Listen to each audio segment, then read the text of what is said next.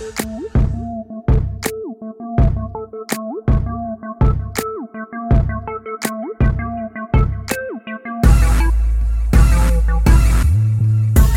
and welcome back to Glossy Trend Watch, Streetwear Edition. I'm your host, Danny Parisi, a fashion reporter here at Glossy. For episode 2, I'm joined by streetwear legend Wil Whitney. Wil was one of the original founders of the brand Nom de Guerre and currently manages U.S. brand relations for Sneakersnstuff. We invited Wil into the studio to discuss the changing sneaker retail industry, how the drop model has evolved and moved into the mainstream, and the inevitable burst of the hype bubble. Episode 2 of Glossy Trend Watch, Streetwear Edition starts right now. All right, I'm here with Wil Whitney. Wil is the, Wil, what is exactly your title at Sneakersnstuff? We're kind of loose on titles, but my title is Brand Relations US. Brand Relations US. Wil, if you don't know, he was the co-founder of Nom de Guerre, which is a very influential streetwear brand from early 2000s, mid 2000s? Early 2000s. Yeah, early 2000s. You've been at Sneakersnstuff for 2 years? Just over a year now. Oh, just over a year. Got it. So for those of you listening, if you don't know what Sneakersnstuff is, it's a boutique retailer specializing in sneakers, but also streetwear, other kinds of apparel. Started in Stockholm, then has stores in Berlin, Paris, London, New York City. Yeah, New York City is the newest one. Newest one, and Venice will be open next month. Venice, California. Got it. On the beach. So, Wil, I wanted to ask you, you've been in what we might call the streetwear world for a little while. From your early days at Nom de Guerre to now at Sneakersnstuff, how do you think it has changed? It's changed quite a bit.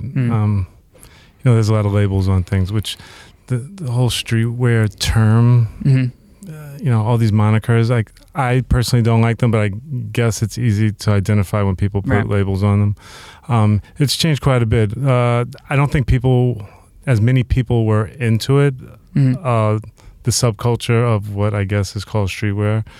And now many more people are into it, which, some changes caused from that when it comes to product drops, availability. Used to be able to walk into a store and product would be available to you because you wanted it, because not everyone else wanted it. Now it seems that everybody wants the same thing, and there's hundreds of thousands of people that want a specific jacket or shoes when there's only maybe 20,000 available or 25,000 available, even 150,000 available. It still becomes sometimes hard to get. Yeah, definitely. So, even in the early days, though, this sort of limited product availability was a common feature, right? But now, because it's more popular, there's more people buying it, the amount of product being sold has gone up, but the limited nature of it is still intact. Is that true? To an extent. Just what I've seen in the past many years, most companies make most of their money from this limited product. So the more limited product they can get, the more money they're going to make.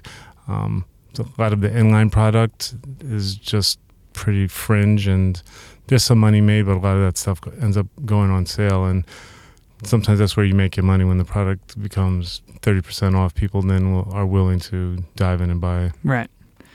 So before we get into the meat of the conversation, can you just tell me, how did you go from Nom de Guerre to Sneakersnstuff? How did you start with Sneakersnstuff? You said that they recruited you, right? Yeah. So prior to my time at Nom de Guerre, I used to work at Stussy shop on Worcester Street.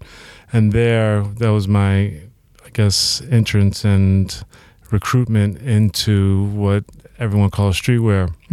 I met many people at Stussy, many people that I'm still friends with.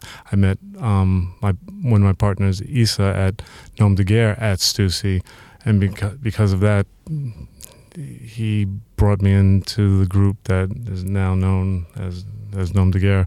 From there,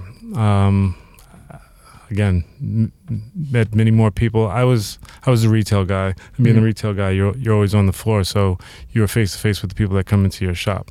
I just happened to be at some really good shops and met a lot of really good people. So from Nom de Guerre, I got recruited by Nike. Nike was opening a flagship retail door on Mercer Street.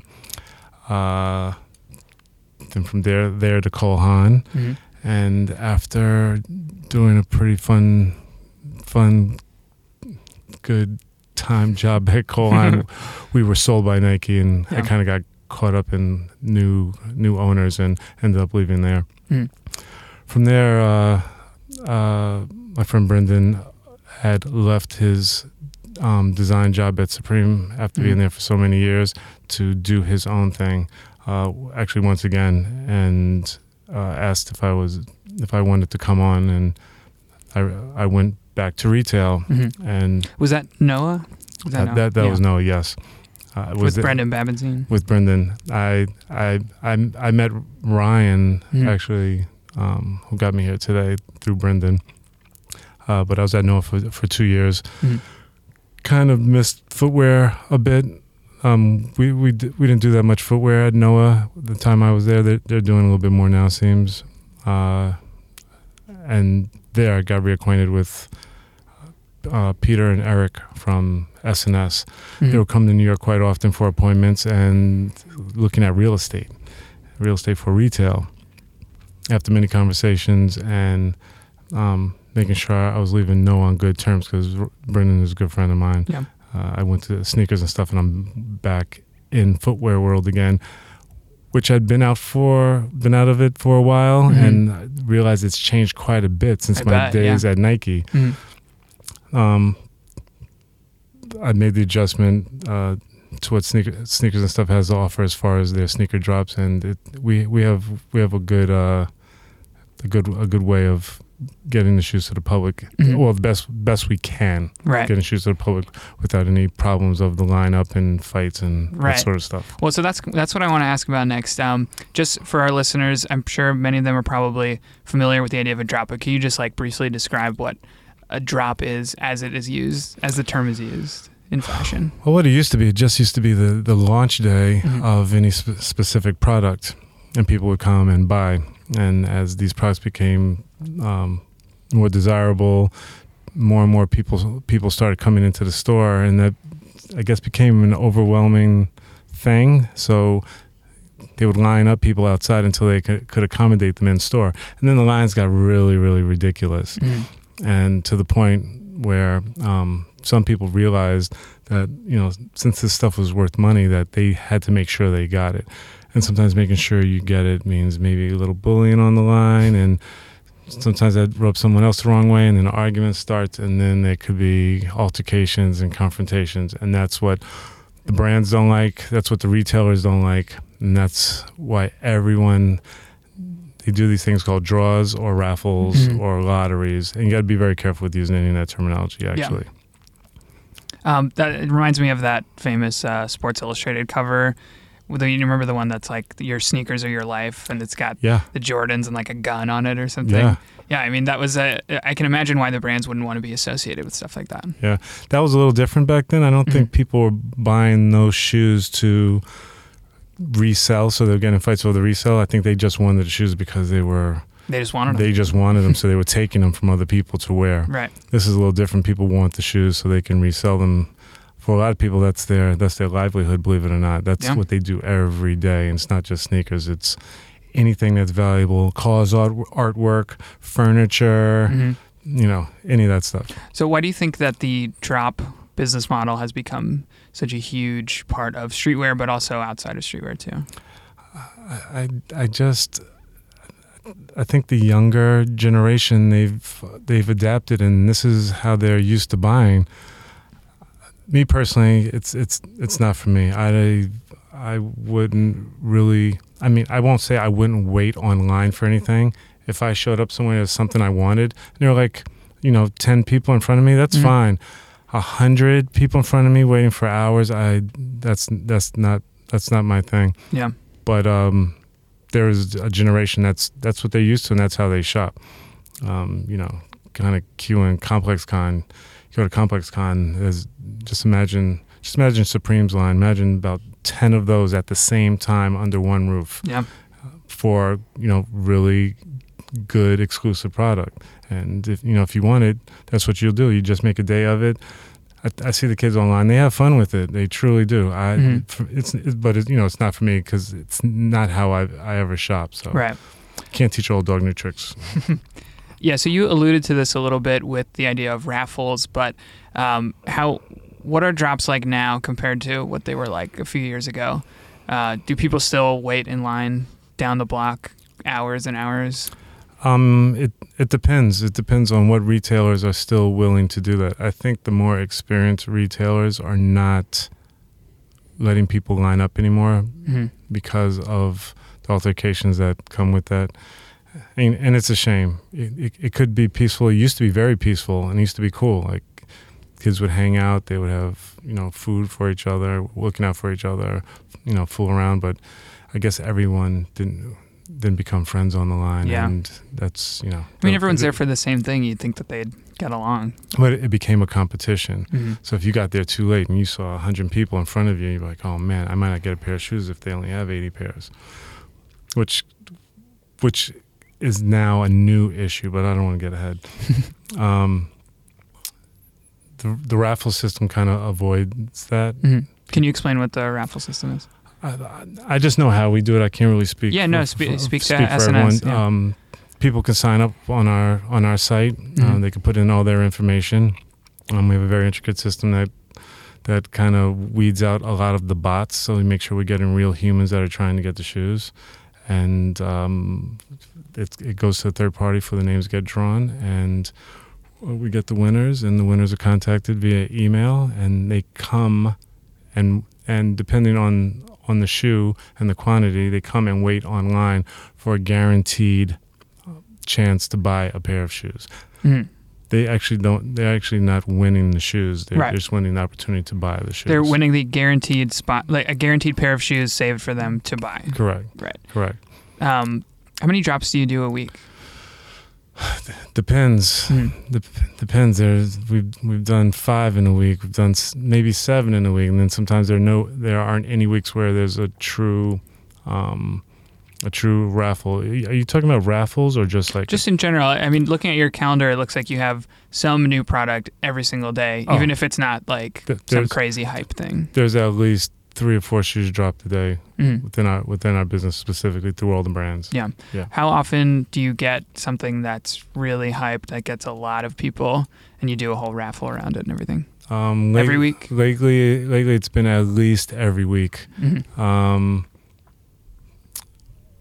Sometimes it's a discussion. All the cities are different. SNS, we're global, so different product is grailed in different parts of the world. Right. Jordan does really well in New York City, so we always have to do a draw in NYC, where we might not have to do a draw in Berlin. The product's still wanted in Berlin, but it won't be as crazy in Berlin. So Berlin, you can just release it like normal and just put it out? Yeah, usually. And they'll come in, it'll still sell out, but it's not 400 people in front of the store trying to get it. Right.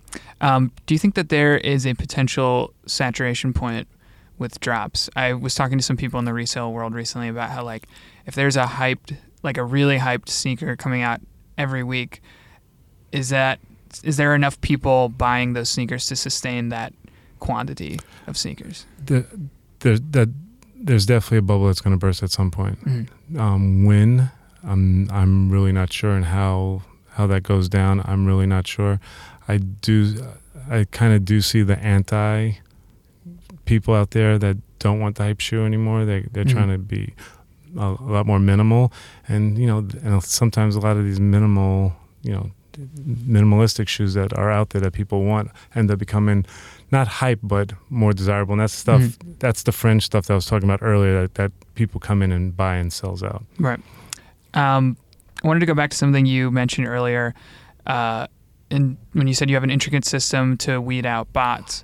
What exactly do you mean by bots, or like sneaker bots? People could pay to get a guaranteed spot, or try to get a guaranteed spot in the raffle, and it works a lot quicker than the human pressing a bunch of buttons trying to get one spot. I'm not that techie. I've never used one, so I'm not really sure how it goes down. But there's a lot of bots for Supreme stuff and other drops. I think everyone's trying to figure out how to get around that. I just know what we do and how we get around it. Yeah. I mean, just anecdotally, I've seen on a lot of like forums or sneaker subreddits, people are always complaining about bots snapping up, every product before anyone else has a chance. Yeah, our system has a bunch of thresholds that you have to get through to prove that you're human. And even if you are human, certain things don't match up. It looks like you're trying to get over. It'll put you out of the raffle or the draw. Yeah, could you tell me a bit more about the raffle process from the back end? Like, obviously, I know you're not working on the tech side, but when you're preparing for a sneaker or a drop that is going to be huge, like what are some of the preparations you make in the store and online to prepare for it? Well, in store, we just make sure the shoes are readily available in the easiest place to access, and we know they're going to go out immediately. So we have a certain section that's set aside in the shop. When we get the names, it's just Post-its on a box with a name and size, along with the list. And there's a 2-part check as far as ID. You have to bring your ID to pick up the shoes. We have security that checks your ID to make sure it's valid, and then you talk to one of our associates that checks your ID again, and they both check you off to get your shoes, and you're marked as picked up, and you're good to go. Do you have any sense of how much of your business comes from these day one limited, like super hyped drops, and how much of it is just from everyday purchases and normal products? I don't know how much of that information my bosses like me to disclose, but I'm pretty sure I can speak for most of the boutique retailers out there that most of the revenue from their footwear comes from high-priced, big quantity items. I mean, not big quantity, but most desirable items. It also depends on how much quantity you're getting.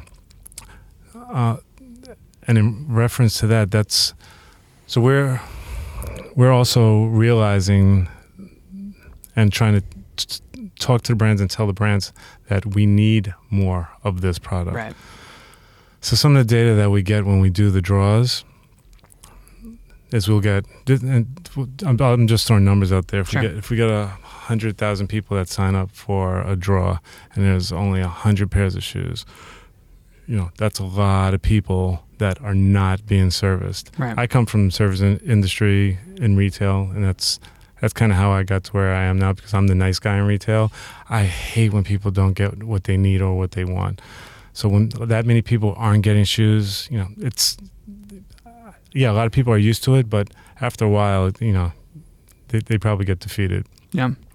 Well, I mean, it seems like you have to balance between having some level of availability that people don't just give up and stop shopping with you or stop buying sneakers.